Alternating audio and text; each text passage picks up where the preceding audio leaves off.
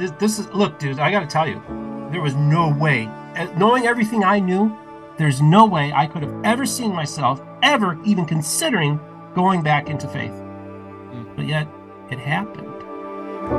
You call me out upon the waters, the great unknown. What's up, guys? Welcome back to the channel. Today we're here with a very special guest, and I know I'd say that for every guest that's on the show, but this one's truly unique. We haven't really had anyone on like this quite before. His name is Steven Pynakker, is that correct? Mm-hmm. Yep. Awesome. And so you run a podcast / YouTube channel called Mormon Book Reviews, and you started it pretty recently. What was it, 3 months ago, or half a year ago? Oh no, it was about my first episode was March of 2021. So It's been a little less than 2 years now. Okay. So yeah, but yeah, not very young, pretty young. He's got a good amount of subscribers. But I think the point is the people you're speaking to is a very unique audience. There's a lot of atheists. There's a lot of people from all sides because your story is so kind of crazy in a way, to be honest. So you focus on, you're kind of obsessed with Mormonism, which we'll talk about, and that's kind of why this channel exists. But your story, just to kind of give everyone a bit of a teaser here, is you grew up in a Christian church. You accepted Jesus. And from what I understand, you had some desires that you thought were unholy, and you kind of fell out of Christianity. You were at a hotel, funny enough, and you saw some paintings of depicting Mormonism that really interested you. That kind of maybe started the curiosity for that. And then from there, you kind of fell into an atheist. But this whole time, you're still researching Mormonism. You're interested in it. And then the big plot twist at the end is where you come back to Christianity. Through all of that, through depression, through same-sex attraction, through all this stuff, you come back to Christianity. And now you have this, would you call it a ministry or? It's interesting because I didn't think it was a ministry. Mm-hmm. But then people started telling me it was a ministry. Okay. See, I didn't seek after ministry. I know too many people that want a ministry. I've been running away from ministry all my life. Yeah. I've been running away from my calling all my life. Okay. And but in the end, he got me, man. And so it's evolved into a ministry. But I want to make this very clear, especially to those who are members of the Restoration, all the branches, including Church of Jesus Christ of Latter-day Saints. God did not put me in here to say to proselytize. He said, I want you to talk with them and have conversations, and learn, be willing to learn from them as well as to learn from you. And because of that, opens that they call me the Switzerland of Mormonism now, right? This is a safe space. That it's the only Mormon podcast. Yes, I am a Mormon podcaster, but I'm not a Mormon. But it's the only Mormon podcast that everybody is welcome to come to. And it's become a remarkable place where remarkable conversations have been happening. And so for me, that's confirmation from God that I'm doing his will. And then I had a gentleman emailed me last night. He's from Alabama, raised Baptist. Became an atheist, and now just recently became a convert to the Church of Jesus Christ of Latter-day Saints.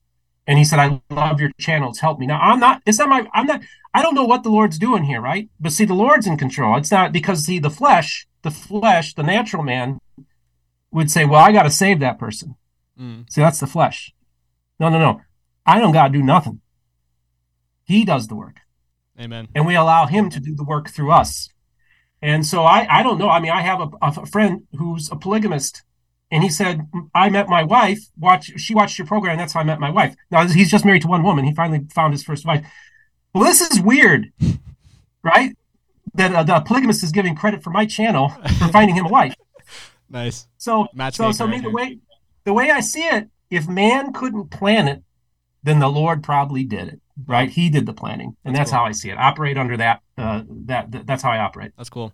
So, if you guys are wondering how I know already this much about Steven, he was on a show called Mormon Stories, which is one of the biggest Mormon, I guess, where people come and kind of tell their story. But you did like a 5-part series, so it's around, I don't know how many hours, like 10 hours long, something like that, crazy amount. So I didn't listen to everything, but I heard enough to be like, okay, this is a very interesting story. And you were literally sharing the gospel on this show that's pretty much about, people talking about why they don't believe, right? So it's a very, very, very cool. And I'd love to hear more of your story. So I think with that being said, I think we'll let you take it away. Maybe just start. We don't have 10 hours on this podcast, right? So maybe speed up your story into maybe a 10-minute segment or something like that. And I think that'd be awesome. And we'll ask questions as we go. That sounds great. First of all, Luke, I want to thank you for taking the time to watch those interviews because they were very important. And they were considered by many to be some of the best episodes ever on Mormon Stories. You have to understand, Mormon Stories, John Dehlin, he is the Joe Rogan of Mormon podcasters. And he gave me a full week of his time. But I also want to thank you for watching it and knowing that I am a gay man, still having me on your program.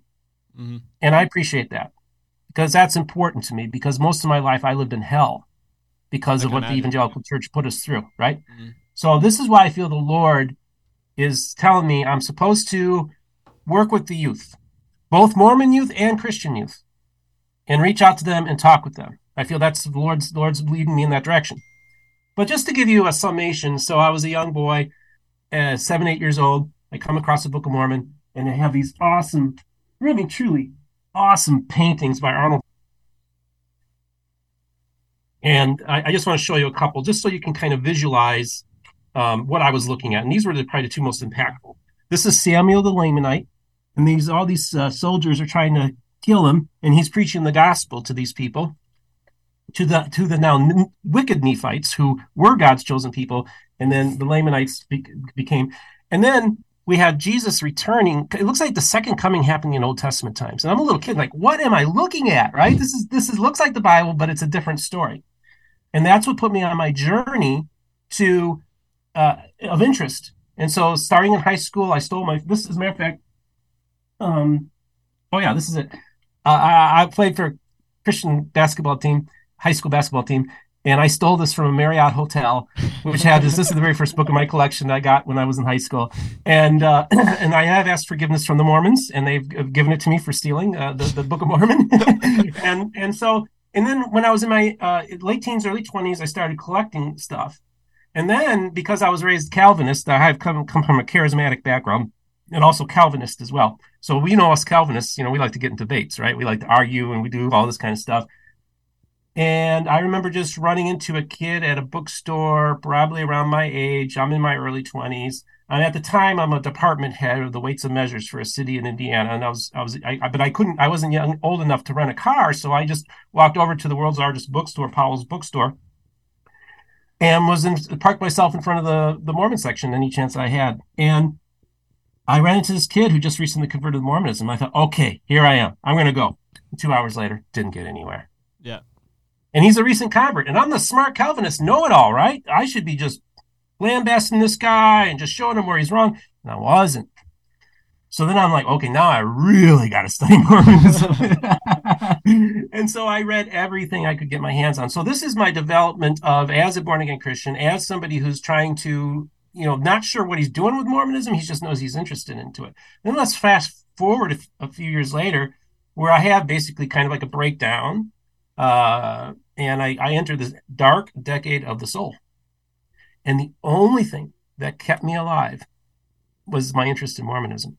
Because people who commit suicide, when you suffer depression, it's a series of you start losing interest and passion for various things in your life. And eventually you lose passion for everything, including life, and you're not interested in anything.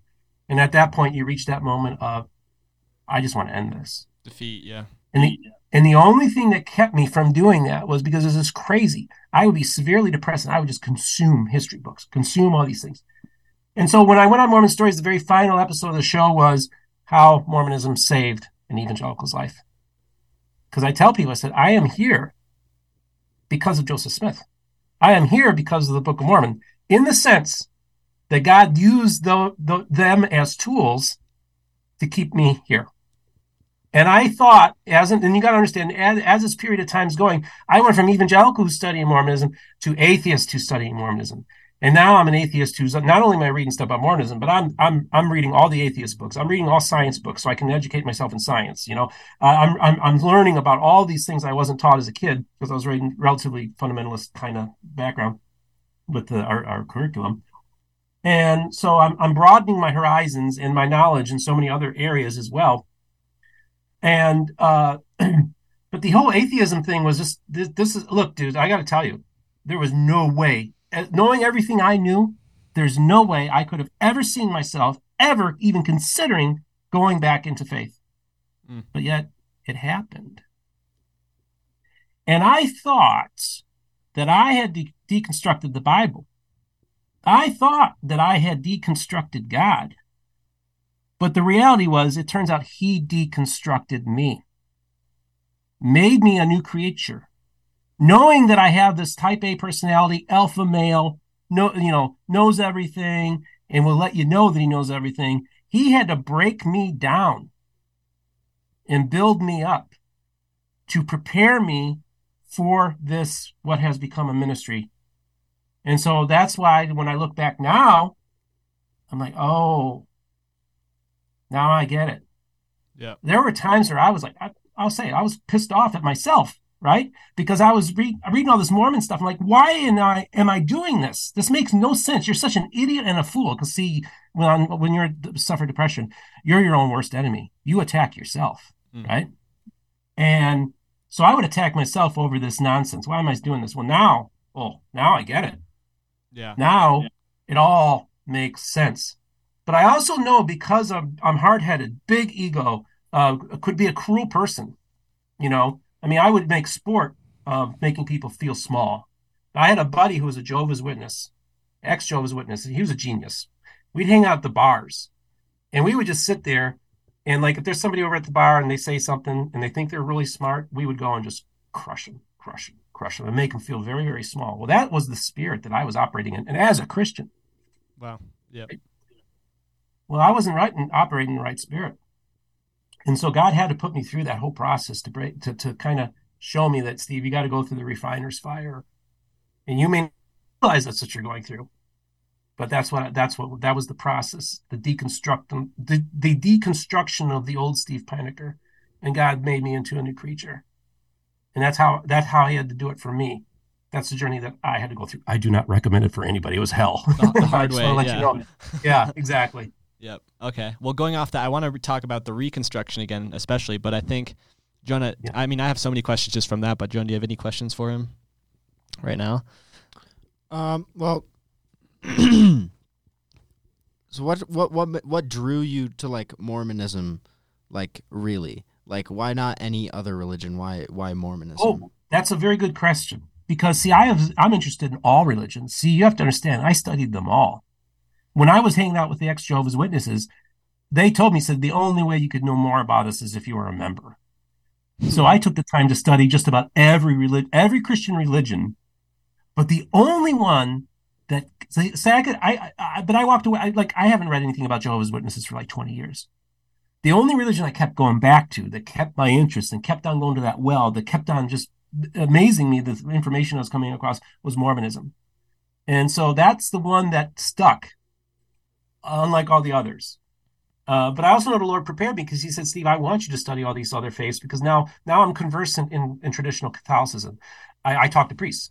I have had one of the top Lutheran theologians come on my program, the top Pentecostal theologian come on my program. So I'm engaging all these other Christian groups and ministries as well. And I'm able to converse with them because they know that I know this stuff and that I've taken the time to study. And so, I think it's because I kept on going back to Mormonism. I kept on finding it more interesting than any other Christian group that I was studying. Was the pursuit of researching Mormonism for you the pursuit to find truth, or was it just interesting as like someone would find Star Wars interesting? Yeah. Like somebody who's like a Civil War buff. Yeah. Really loves the Civil War, really interested in it, right?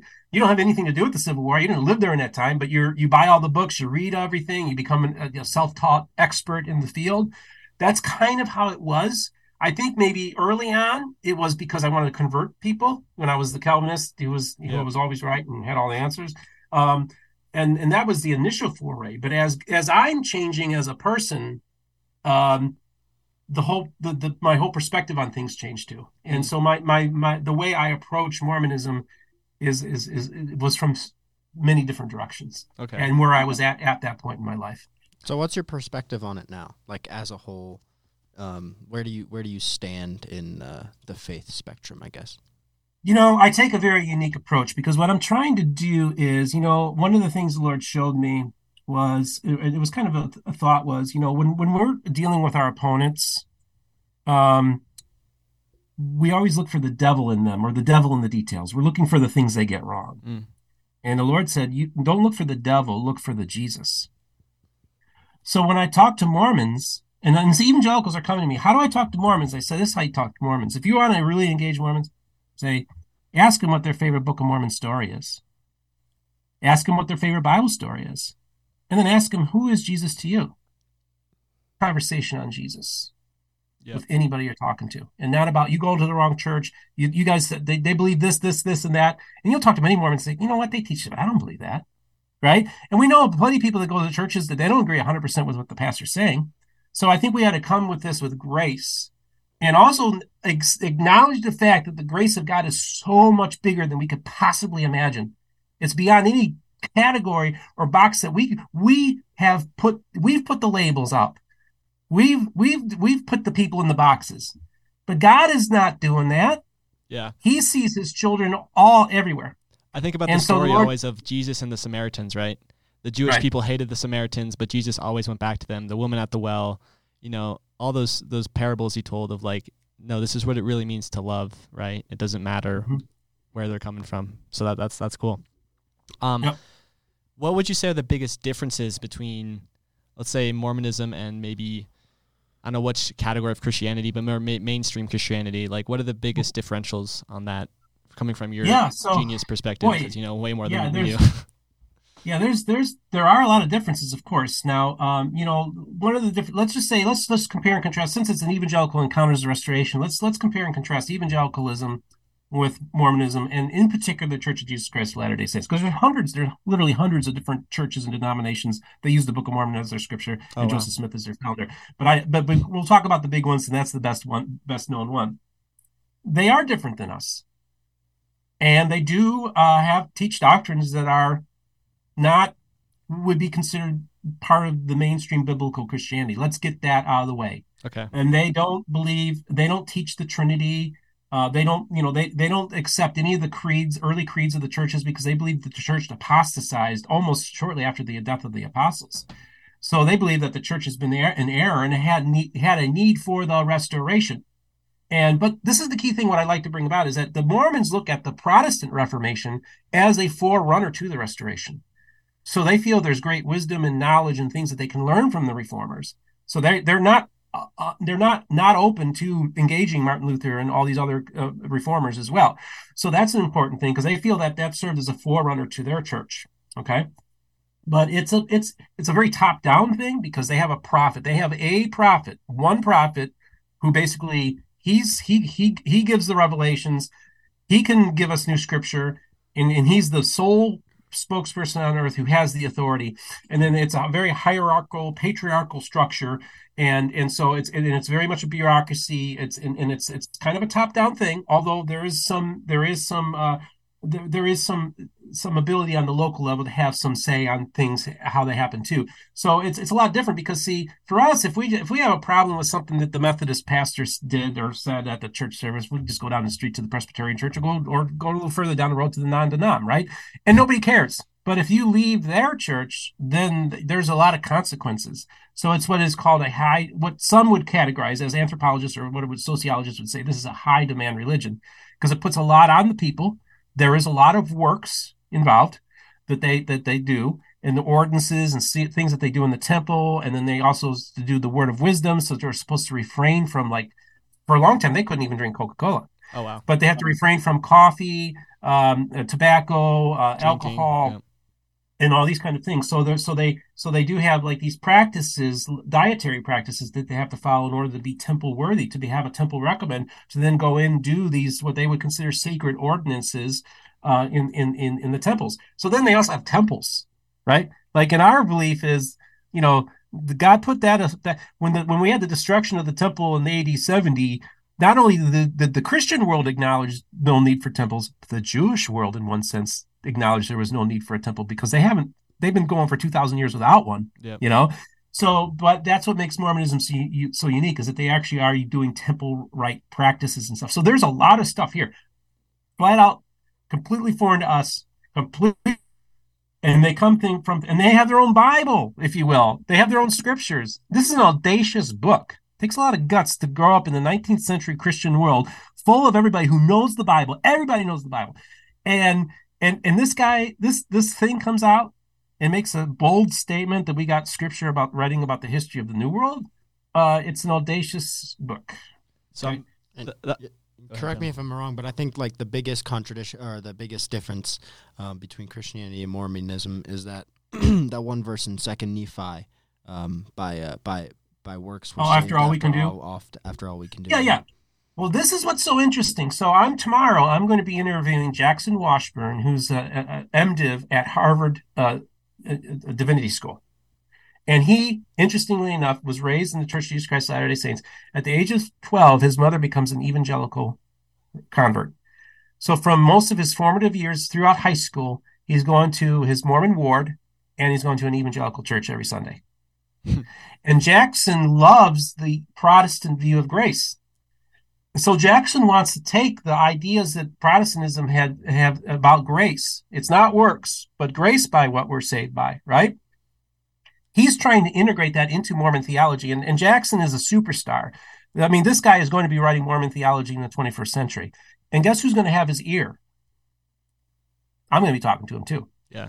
And I'm going to tell him that, but he recognizes the importance of grace, and that's what differentiates Christianity from all other religions, is that it's not what we do, it's what he did for us at Calvary, right? Well, you got to understand something. It was only the mainstream, the Church of Jesus Christ of Latter-day Saints, that really pushed the after all we can do. Because if you look at that verse in its context, and all the verses surrounding it, before and after, talk about it's all Jesus, it's him, it's not about us, it's not about our works. And so now all the other groups that believe in the Book of Mormon do not believe that it teaches works. They're grace-based. And now over the course of the last 20, 30 years, there's been a shift in Mormon theology that's moving away from legalism and works and towards grace. Wow. So that is a difference, but even the church itself is moving away from that interpretation in Nephi. So that's cutting edge stuff. But if I'm out there with a blowhorn saying turn or burn, you all going to hell, they ain't listening to me. No one's listening, right? They're not going to talk to me, but they're talking to me, and I'm talking to them because I have a genuine love. I love the people. And in many ways, I love Joseph Smith. I love that church. I love its history. I love everything that it's about. And people, evangelicals, you don't understand. When you go to a Mormon and say, you can't be a Mormon anymore, it's like going to an Irishman and saying, you can't be Irish anymore. Yep. Or a Jewish person, yeah. Exactly. We need to accept them for who they are and where they live. They're their own culture. They're their own people group. They are their own thing. And we shouldn't be going over there and say, you need to disavow and turn your back on all your family and your heritage and your history. Because I know what I'm talking about, because I'm an evangelical Christian. And I know you're going to hell because of this. And you know what? This guy, they never even cracked open a Book of Mormon. They don't even know what it says. Yeah. So they know, that, and they're not listening to you. No Mormons listen to any of those people. They don't listen. All these Christian ministries that say we're moving to Utah because the Lord called us to do this and blah blah. None of them succeed. So they usually stay there for about 2 or 3 years and they move. Dang. I think going off that, it's only appropriate to talk about what are the similarities between Mormonism and Christianity, and what are things that we can benefit from learning from Mormons. I have my friend David Boyce, who is the YouTube channel 52 Churches in 52 Weeks, and he also wrote the book a few years ago. But he's doing now a YouTube version of the channel, and he didn't know anything about this church. He didn't know anything about Mormonism. And because he literally goes to churches not knowing it. He showed up at a Seventh-day Adventist church on a Sunday morning and couldn't figure out why the parking lot was empty. That's how much he knows about these churches when he goes and visits them, right? And he goes to me and he says, the one thing that really impressed me was their follow-through and the dedication their missionaries have to talking with you. So I go to so many churches, and you would have never known that I was there. Or I fill in the card. Maybe I'll get an email, or maybe I'll get a note dropped in the mail once or twice. But after that, I never hear from him again. This guy every Thursday is talking to a sister missionary on the phone. They're talking to him. They're engaging him. Right. That's a big difference. That's what he found so compelling. But also the second time he goes to an LDS church, he actually has a spiritual experience. So now he's trying to figure out what the heck's going on, Steve, because he was raised Lutheran and this isn't supposed to happen. He was actually excommunicated from his Lutheran church. So he's actually going and visiting different churches because he's trying to find a church home. If I can pause you right there real quick, I have a question. Yeah, please. So when you say they are very committed, they are very, they follow through. Do you think that's at a place of fear or at a place of love, or maybe a combination of both, since it is kind of work-based? Yeah, that's a great point. Are these people just doing it because they have the quota to meet, right? Or they're supposed to be doing this in the mission field? There is some of that, but I will tell you, I grew up in the shadow of one of the largest fundamentalist churches in America, First Baptist Church of Hammond, Indiana, which at one time had the world's largest Sunday school. And they sent out their missionaries, if you will, and they all had a quota. And they were once saved, always saved. We're grace, grace, grace. And it was all works. Yep. And so I also have to see, whenever I do a criticism of Mormonism, if you will, if we're going to be critical, I also realize that, you know what, there's an evangelical counter. There's something very similar in our world too. See, what people don't realize is that who believe in not works and stuff like that, what I keep on realizing is that really, in one sense, they are full of works. Like they believe in once saved, always saved, or they believe in these things, but yet they when I first started this, I had people say, well, you better do this, or you better do that, or you better be careful. It's all this fear. And I'm like, I don't got to do nothing, because God told me, don't make any plans, Steve. You just follow my lead. I'm like, okay. So I don't live by any rules. God just sets the agenda for me. And so I'm not operating in works at all, because I don't even make any plans. I literally don't make any plans. I don't know what's going to happen next week. I don't know who I'm going to talk to. But that's how the Lord showed me how this is how it works, Steve. And that the works, and this is what I talk to Mormons about all the time, and this resonates with them. I tell them it's not the work, and I mentioned this earlier. It is works. It is works. But it's the work he's doing in us, through us. That's the work. Because like what was James says, faith without works is dead. So we got our verse too, right? Yeah. That can be used out of context, right? Yeah. So, but now the Lord showed me the work is not what you're actually doing. It's the work that I'm doing through you. But you, in one sense, you need to let him also do that, but come to the realization that he will work through, and he will use whatever broken vessel that's afforded to him. He'll use it. And so we just need to be available for him to do the work through us. I think that's what's so important. So I have another kind of question about like rules and everything. The Mormons, not quite sure how to phrase it, but kind of like altering I guess their rules about like polygamy and again stuff you can, like caffeine and Coca-Cola, as you just mentioned. Like what is what's the reason for that? Are they trying to fit in with the modern world, or are they trying not to lose their base, or what's the reasoning on that? Yeah, people don't realize that the evangelical world is a major influence on the Mormon world. In the 1950s, they had a prophet. Up until the 1940s, all the prophets had beards. The only one that didn't have a beard was their founder, Joseph Smith. And David O. McKay said, you know what, guys, we're shaving off the beards. We're wearing suits. And we're going to integrate ourselves into 1950s mainline Protestantism. We want to look like them, and that's how we want to emulate. And that's what happened. So they actually started radically changing everything within the church to make it more, give it more mainstream appeal. So that's like a key thing that happened in the mid 20th century, was they pivoted from being a peculiar people that had its own Zion that everybody was supposed to come to now an outwardly focused religion that's not so much about people moving to Utah anymore, about people sending out, to actually build a worldwide church. Because up until there was a period of time where basically you were supposed to move to Utah at some point. That was kind of like how they founded the state. Then they said, no, stay where you are. And then we have this pivot where they say, okay, now we're shaving off the beards. Let's emulate what the look of Protestantism. And that's kind of what the shift happened. And they integrated themselves very nicely into 1950s society. And so now we're the main baddies, the evangelicals, because we've been their main thing ever since the beginning, right?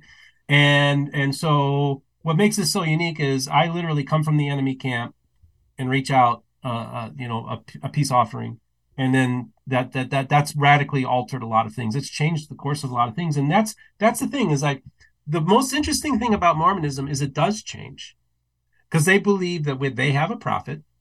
They also believe in an open canon.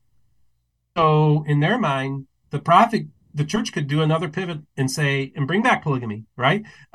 There's always that possibility of change. And then in their mind, and see, this is the thing, in their mind, the way they see it is, yes, we do make changes, but that's God telling us, okay, this is where we need to go now. Or, okay, that was for that dispensation or that time. Now we need to move and do something different. So in their mind, the fact that there's changes that are made is not troublesome at all to a Mormon. And if anything, they're saying, look, we still are receiving revelation from God. We're still hearing from him, and we have the potential to even give the world new scripture. So that puts them in a very unique position, and that differentiates themselves from just about anybody else. I'm very curious. At the end of the Bible, there's a verse that says, if you add or take away anything from this book, not good things are going to happen. What's the perspective of, like, when Mormons read that? What do they understand from that verse? Well, this is the thing, and I knew that was not a verse, even as a kid. I recognized that is not a verse you use against the Book of Mormon. Okay? Because first of all, when the Book of Revelation was being put together, there was still scripture that had yet to be written. Oh. Okay?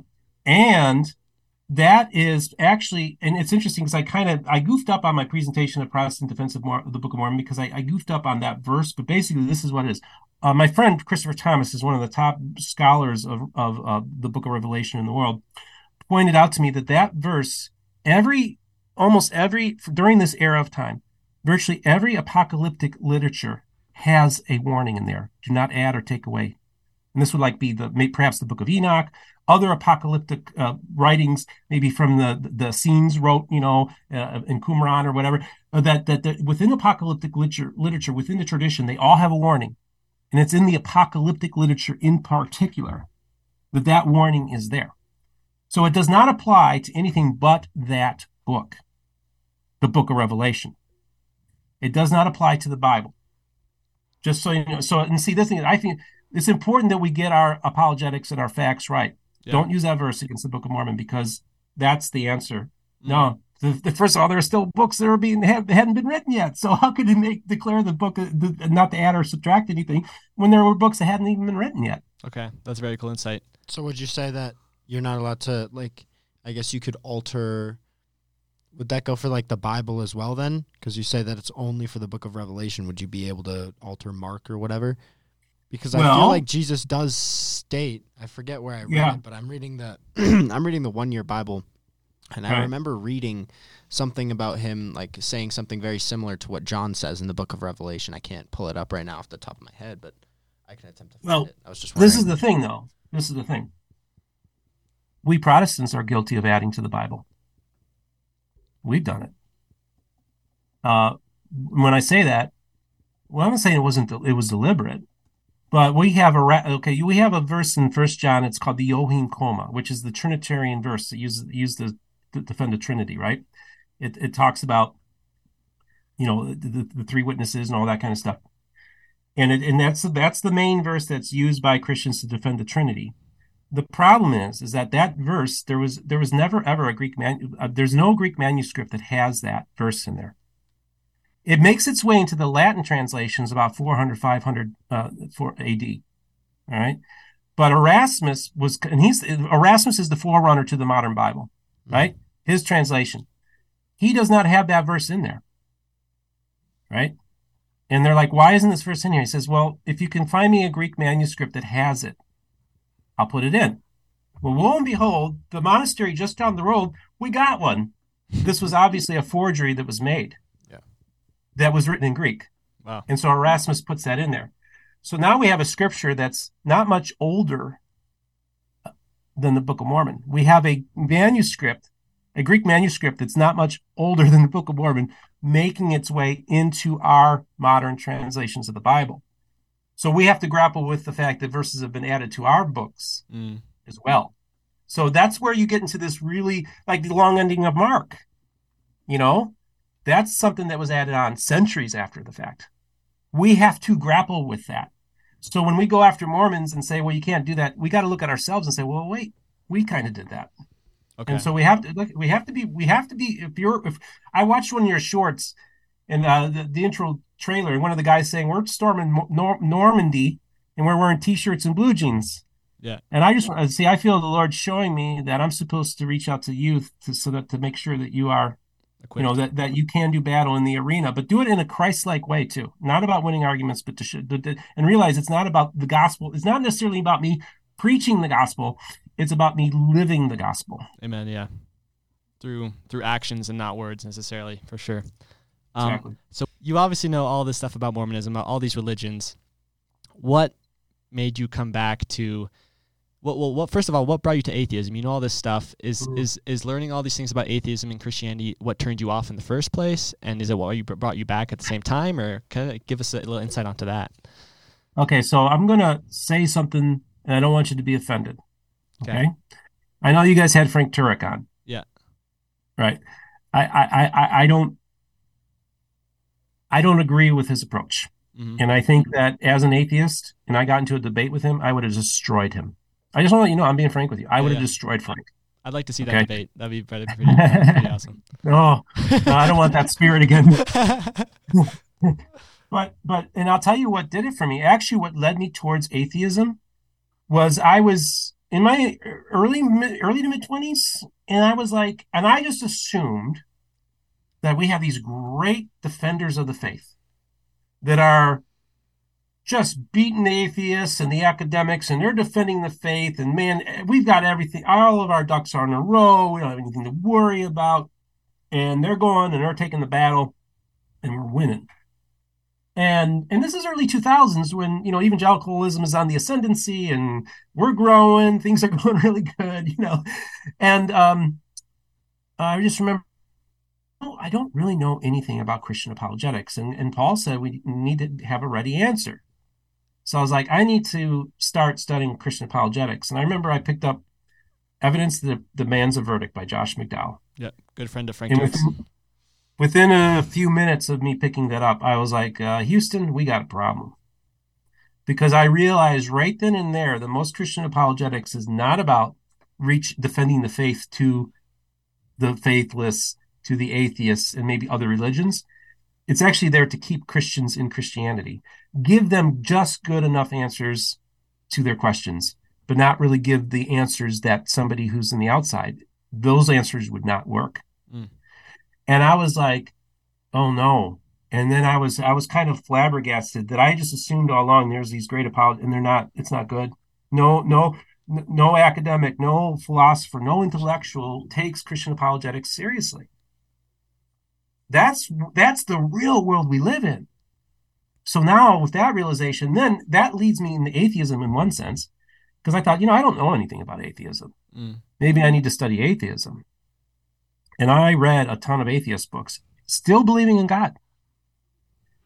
But then I read the Four Horsemen of the Apocalypse. You had Christopher Hitchens, you had Daniel Dennett, you had, there's three or four, Richard Dawkins and others. And I read all their stuff.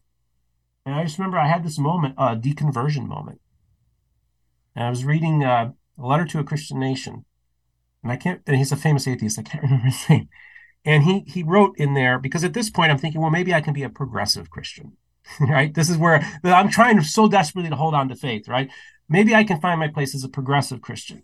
And he finally says, and for those of you who are progressives, and you're dressing up in your little costumes and you're doing your church, he says, you just realize it's all garbage and you know it. And you're just playing church.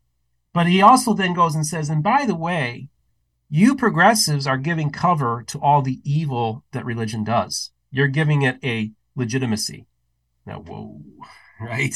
So then I thought, okay, now I'm gone. I'm done. I'm out. And that last little thing that was tethering me to Christianity was maybe I could be a progressive. And I recognize even the futility of that. And so I just said, okay, that's it. There's no God. I don't believe in it anymore. And now I got to reconstruct myself and read science and educate myself to the ways of this world, how they really are. So now when I say, and I'm not trying to be critical of Christian apologists, because in one sense I know they're sincere, and I know that there are some that are getting better. There are actually some that I have some respect for. I'm not dissing them entirely, but we still have a long ways to go. Because I watch look, and this is the other thing too, some of your biggest atheist YouTubers were evangelicals. Mm. They were as orthodox and as conservative as you guys, raised in a biblically based home, had Christian parents, everything, like genetically modified skeptic. Perfect example. He's huge, raised in a very, very, rock solid Christian home. Now he's one of the biggest atheists on YouTube, right? Yep. And so now we're losing our best and brightest. See, this was the thing. We weren't losing youth 20 years ago like we're losing them now.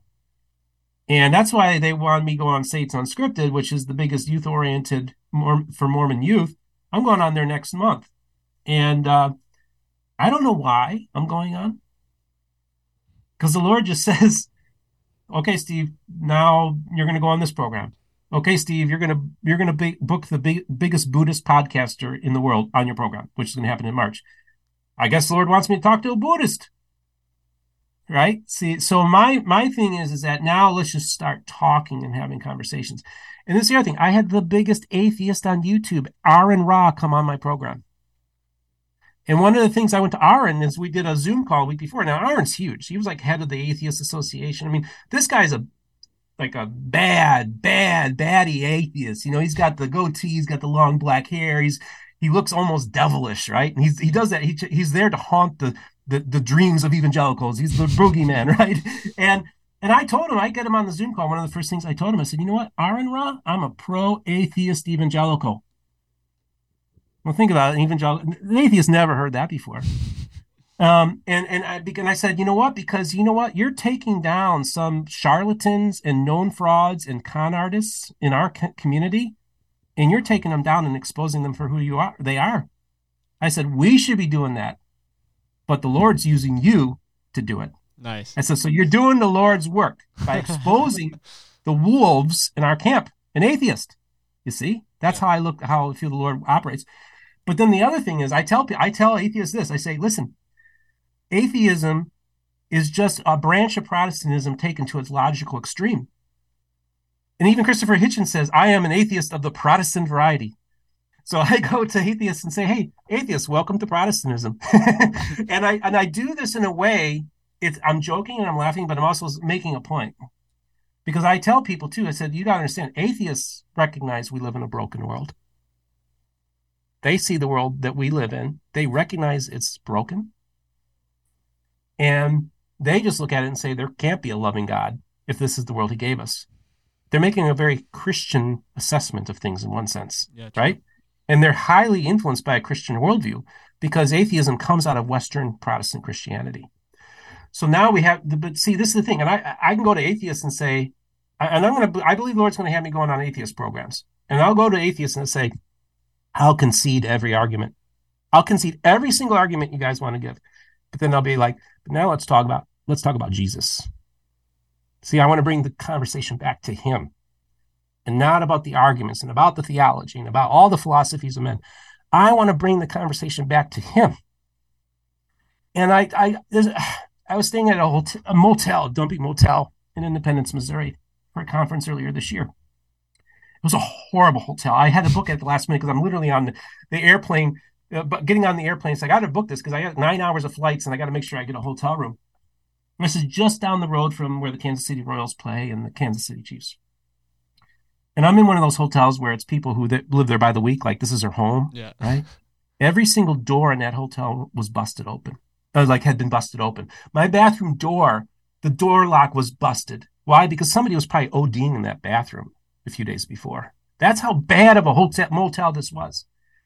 I'm downstairs to get my laundry because there's no sheets on the bed, but fortunately, so this girl hands me these, doesn't even fold it. They just came out of the dryer, so at least they're warm, or at least they're clean, okay? And so I'm waiting for my laundry, and I see this African-American woman, and she's not physically very well. She's not healthy, and she's in a wheelchair. And she's got this big, like pit bull guard dog that she's walking. And there's this young girl that I presume is her granddaughter. And the granddaughter says something to her.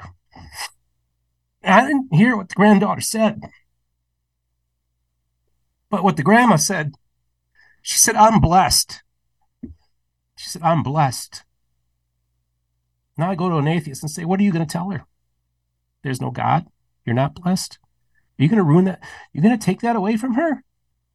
See, that's the thing. Is like when that lady, see, she was teaching me, she was blessed. She wasn't blessed in the flesh, right? But she was blessed, even though she lived in this terrible situation. The first word that comes out of her mouth is, I'm blessed. That's how Christianity can sustain you. And so in one sense, she blessed me because I just stayed there that one day. But I think that's why the Lord sent me there to stay at that motel, because he wanted me to have that moment and then take that to the atheist and say, what are you going to say? What are you going to say to her? And it's just like Christopher Hitchens. Really interesting. Christopher Hitchens was given a proposal. Let's say every single person on the planet no longer believes in God. We're all atheists. It's all obvious to everybody. But there's one holdout. There's one person left on the planet that still believes. Christopher, would you approach them and show them, show them that there is no God or whatever? And he said, no, I wouldn't. I wouldn't. Because even Christopher Hitchens recognized the importance that faith does play in the human experience. And if there was one left, he would leave them be. Because I think he felt there was something important about faith. So to me, these are the conversations I want to have with atheists. This is much more interesting to me. And also, I think because then it just goes back. Let's talk about Jesus and bring it back to that. And I think that's where we can have productive conversations. I don't want to get into debates and arguments. I could do it. Not interested, but that because I think this is see, I'm more subjective. I go to people and say, I don't know why. I said the old Steve Pinecker, all the reasons I would be given for being a Christian, or he'd be like, that doesn't hold any water. That's not a good argument. The old Steve Pinecker would be disagreeing with everything I'm saying right now. He did a work in me that I can't explain. And it's not about objective truth in the sense that I got back into Christianity because I read the right arguments and the right theology. I got back into Christianity because he did something in me. And it's all me telling you what I've experienced on a spiritual level. That's where it's all at. And that's how I want to reach people. And that's I get people to conferences now, and I went to the Sunstone conference, which is like a Mormonism meets Burning Man. It's kind of a anything goes type kind of conference. And these were fans were coming up to me, and it's weird having fans, but I also I'd have the bros who are like in their 20s and 30s say, dude, oh man, awesome. Let me get a selfie with you. This is really cool. I came here just to see you. I'm like, oh, awesome. Then I'd have the middle-aged woman come up to me. And almost all of them, and this is including letters I get from people, emails I get from people, women, middle-aged women, say, about a year and a half ago, Steve, my shelf broke. And what does that mean? That's a Mormon term. My shelf broke. Well, within Mormonism, there's this idea where, well, what about this one thing about Mormon historicity of the Book of Mormon, or this issue with Mormonism? They say, you know what? Just put that on the shelf. Put that on the shelf. But then the shelf gets so heavy that the shelf breaks, and that's when they lose their faith. So and this is almost all of them say the same thing to me. About a year and a half ago, my shelf broke. I'm trying to put back the pieces back together. He said, I don't know if I can believe in God anymore, but I watch your program because it gives me hope that I could find my way back to God. Wow. That's powerful. Well, I know I'm on the right track. You're addressing the heart problem, not the mind problem in a way almost. You're addressing what really matters. One thing I want to tell all my Calvinist polemicists, our debaters and our apologists, this is the flesh. This is the flesh too, our minds. Yeah. And so it's not just about other physical attributes of the flesh, it's also up here. And so often what I see with a lot of these Christian apologists is I can see how oh yeah, you're doing a really good job making an argument. Yeah. But I'm not seeing any of the fruits of the Spirit in you. I don't see Christ's love operating. I see a guy who's winning a debate or loves winning debates and maybe making some great points, but I don't see the love of Christ operating through you. See, if you're going to engage the world as a Christian, it has to be about what Christ did for you and allow him to manifest through you and witness to them that way, and not try to beat them over the head and say, this is garbage, this is like the book of Satan, and I can show you why, and I can get into all these debates with all these different groups of people. That gets us nowhere. It literally gets us nowhere. And I feel like the time has come. We got to break through this barrier and look, I have the respect of one of the top atheists in the world. He respects me. A third of my audience are atheist agnostic. Think about that. And so atheists and agnostics, they don't bash me at all. And that's what I find so fascinating. But if I were to go and do the polemics and do the arguments, then I got a lot of enemies, and we just get into arguments on message boards. I don't get into arguments. Yeah. I think that's the right spirit we're supposed to have. I think that's really cool. So you've gone through all these different stages in your life. What did your morality ever change? Like, let's say you're a Christian, you had a certain morality. Morality is based on, Jesus, what he said, the Bible. you become an atheist. Where was your morality when you were in atheism? Did it still rely kind of on the Christian principles, or where, like, my question to atheists are always like, where does your morality come from? Why do you do good things when there's really, if you're just atoms floating around in space, like, what's the point kind of, so. Well, let me put this, my basic core values never really changed in one sense. But I will say that, and this goes hand in hand with me losing my faith, suffering terrible depression, hanging out the bars all the time. And so I will say I had multiple sexual partners. Okay. Male and female. There were a lot of women that also I would end up sleeping with because I have that personality that draws people. And I slept with a lot of women too. I will just tell you, that's what I did. Okay. So that would be like a lifestyle thing that I went through for a season. And even my friends would all joke saying, like, you're sleeping with all these women, you're just saying you're gay so you can sleep with these women, was kind of the joke they would say.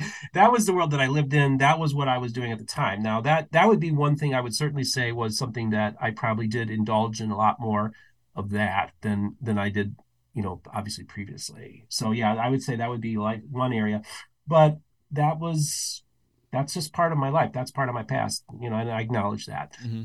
Did that answer your question? Did that go against your morality at the time, or did you think it was totally okay for you to do that? Well, in one sense, I would say that because I no longer believe in God, in my sense was, okay, well, we're consenting adults and we're having fun. I kind of looked at it that way. Yeah. I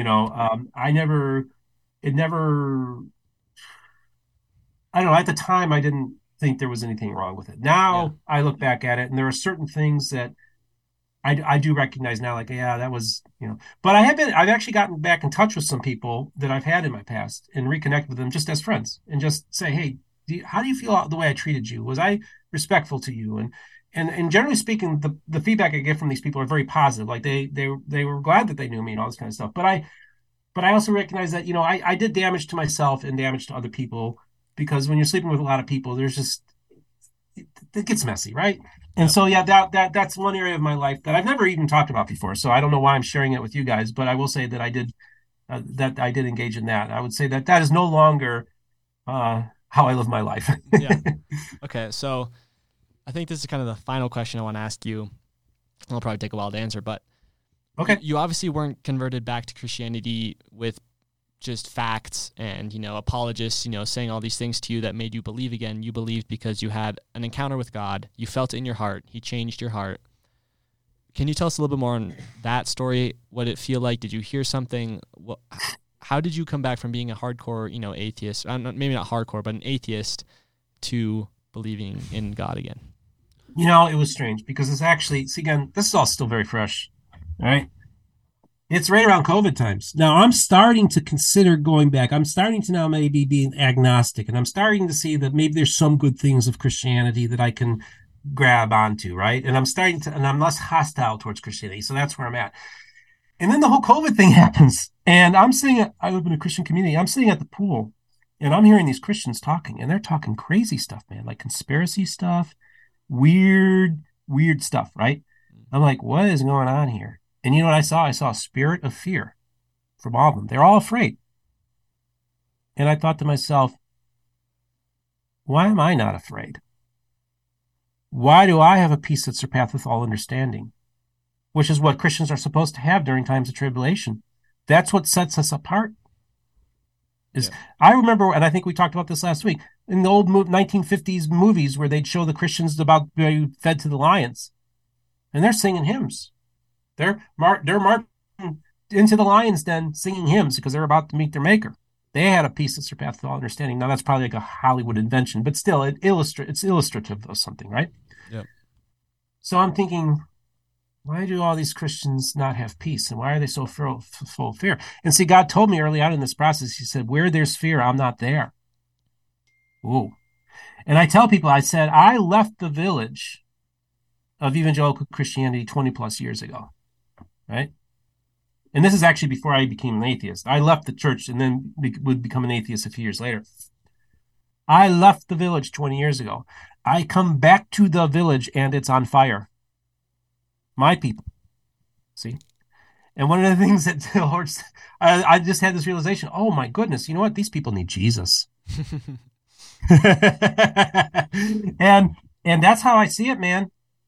In one sense, I mean, look, guys, you got to understand. I mean, I see it all. There's so much fear of everything in this world. And you know what? For the last 2 years, none of that's affected me. I've had no fear, no anxiety, no stress. Everybody else is watching Fox News and they're running around, they're frightened to death. And I'm sitting there like, man, I'm at peace. And I want everybody to feel what I feel. Yep. Christmas Day, I'm sitting on the couch here. And I'm like, I don't really feel anything. Like, I'm not really happy, but I'm not sad or mad. I'm just there. And I'm sitting there. I used to suffer from seasonal affective disorder, where you're depressed during the holiday season. And I'm sitting there and I had this realization. It's like, oh my goodness, I don't feel any stress. I don't feel any anxiety. And I don't feel any depression. It was the lack of all those things in my life was amazing. And to just have that realization, because it's Christmas Day and there was a time when I would be very stressed out and I wasn't feeling anything. It was a relief. So in one sense, I'm like, okay, I've experienced something. It wasn't one of those moments where I go up to the altar and, I want to get resaved or whatever. Mm. In one sense, I recognize now that I was his all along. He was there with you the whole time. He was with me the whole time, and I thought I was an atheist, and I was, but I gave up on God. He didn't give up on me. He's like, okay, Steve, you're gonna be stubborn, so we're gonna have to do this the hard way, aren't we? One of the things that he went to me too is like when I come back, he goes to me and he says, okay, now you done with playing all these games? You done with all that? I'm like, yeah. He said, okay, you ready? I'm like, yeah. He said, okay, let's go. Boom. And the next thing you know, my channel, I had 20 subscribers and I'm on the radar screen of some of the biggest, I'm on the radar screen of the Joe Rogan of Mormonism with 20 subscribers. I mean, it was that dramatically that I knew right away I was onto something. But it hasn't been like, I don't have like 100,000 subscribers or anything, but within the Mormon world, I've got what's considered a pretty big podcast now. And I just was looking at my numbers with my audio podcast and my YouTube channel. Calendar year last year, I averaged about 1,000 views and downloads a day. That's start. And you got to understand, Mormons make up less than 1% of the population. Evangelicals make up about 33%. So I tell people, just take everything I'm doing and times it by 33. So it'd be the equivalent of an evangelical podcast being viewed and downloaded 33,000 times a day. So that's the equivalent in that world. I think with that, we conclude that you are, in fact, a ministry and that you are, in fact, changing lives and that perfect love does drive out fear. If there's anything else you want to add or say, maybe if you have one piece of advice you want to give to people around our age who are struggling maybe with depression, who are struggling with sin in the world and brokenness in the world, kind of like you did, what is your advice to them? Okay. Again, I suffered terrible depression throughout. When I was you guys' age, I've suffered depression for most of my life. Okay. So I know what it's like to be a teenager, but also being a teenager goes to Christian schools, who's also gay, right? And has to deal with a world that basically says I'm the devil, right? And there was no understanding of anything back then, and so people are understanding better, I think now. I think your generation is the first generation that maybe sees things from a different prism. I'm not saying that I'm not asking you guys to compromise your beliefs. I'm just saying you have a better understanding because you probably have gay friends, right? Mm-hmm. That and they're your friends. And so back in the day, people didn't have gay friends because all the gay people were in closets, right? So that's the world I grew up in. So I kind of had a really tough time. But I was also successful. I was on the basketball team. I would later get involved in politics as a young man, running congressional campaigns. So I was successful in one sense, but inside of me, I had this inner turmoil. So for those of you, our members of the audience, I just want to let you know, like for those of you who have same-sex attraction, we'll use that term. I just want to tell you, hey, you can get through this, right? And don't let the depression and the suicidal thoughts get to you, and just realize that what, just go to Him as you are. He loves you, right? And just allow Him to minister to you and work through you. Okay, everybody's on a different journey. I'm not telling you how to live your life. I don't think we have any right to tell other people how to live their lives. It's between you and God. It's between you and Him. Right? So don't try to feel like you have to do certain things or work certain ways or whatever. Just come to Christ and He will get you through whatever you're going through. And then this is in general for those of you who are suffering depression. This is the other thing. a lot of you Christian kids, and I'm sorry if I say kids because you're not really kids, you're young people. Let's put it this way. You guys are like 17 and 19 years old. And I noticed you got like 5 or 6 people in your posse, on your show. And, I was like, statistically speaking, half of you are going to be atheists within 5 years. Sad. Statistically speaking, right? That's how quickly we're losing the youth. So for those of you out there who are having faith struggles too, that can also be a stressor in your life too. And this is the thing, like, and even if none of you 6 end up leaving, right? You are all going to know somebody that you do know now who's like, wow, he's rock solid. He knows the Bible. He's got a close walk with the Lord. I really admire him. In a couple of years, that person's going to be an atheist or going to turn their back on Christianity. That's the world that you're entering into. I want to prepare you for that. Yeah. Okay. Because you're going to be shocked at the people in your lives that are going to leave the faith, and you need to be prepared. And I think that's what the Lord is saying to tell your generation. Be prepared. Study the scriptures. Study history. Get knowledge. Get informed about the facts. Okay. And don't because one of the biggest problems I see with a lot of Christians, they have a little bit of knowledge, they have a little bit of information, and then they run with it, and then they hurt people's feelings. So you got to understand, most Mormons who leave the Church of Jesus Christ of Latter-day Saints and end up becoming atheists because they see us and they're like, I don't want to be anything like them. That's why they won't consider evangelical Christianity. They just skip that step and go right into atheism. Yeah. So we've done a great disservice to those people too. So this is the thing: is just love people, love them where they're at. Love yourself where you're at. I know I was self-loathing and hated myself greatly, and that's the key to depression. You hate yourself and you hurt yourself. Just learn to love yourself. You'll learn to love other people, and don't and just also realize that these years as teenagers can be very, very fraught, very, very difficult, and you're going to get through it. You will get through it, okay? But for those of you who are suffering from suicidal ideation or whatever like that, please don't do it. God loves you and has a plan for you, and just fall into His grace and love, and allow Him to operate that way. And there is you don't have to end your life because you're going through tough times. I know that's an issue too. Well, that's amazing, Stephen. I thank you so much for being on the show. I hope that we can continue doing this, and I think we see you as a friend, and many more conversations hopefully to come. I think you're a very fun person to pick your brain. So okay, that's awesome. Guys, if you want to see more about Stephen, go check out, I think, definitely the Mormon Stories episodes. I think those are very insightful into his life. And then obviously just go check out his channel, see what he's doing over there. And I think we might be on his show at some point as well, so stay tuned for that. Yeah, as soon as we sign off, I'm going to give him a proposal. So. Okay, we'll see what that is. With that being said, guys, like, subscribe, comment any questions for next episode, and we'll see you guys in the next episode. Jesus is a friend of mine. Jesus is my friend. Jesus is a friend of mine. I have a friend in Jesus. Jesus is a friend of mine. Jesus is my friend. Jesus is a friend of mine.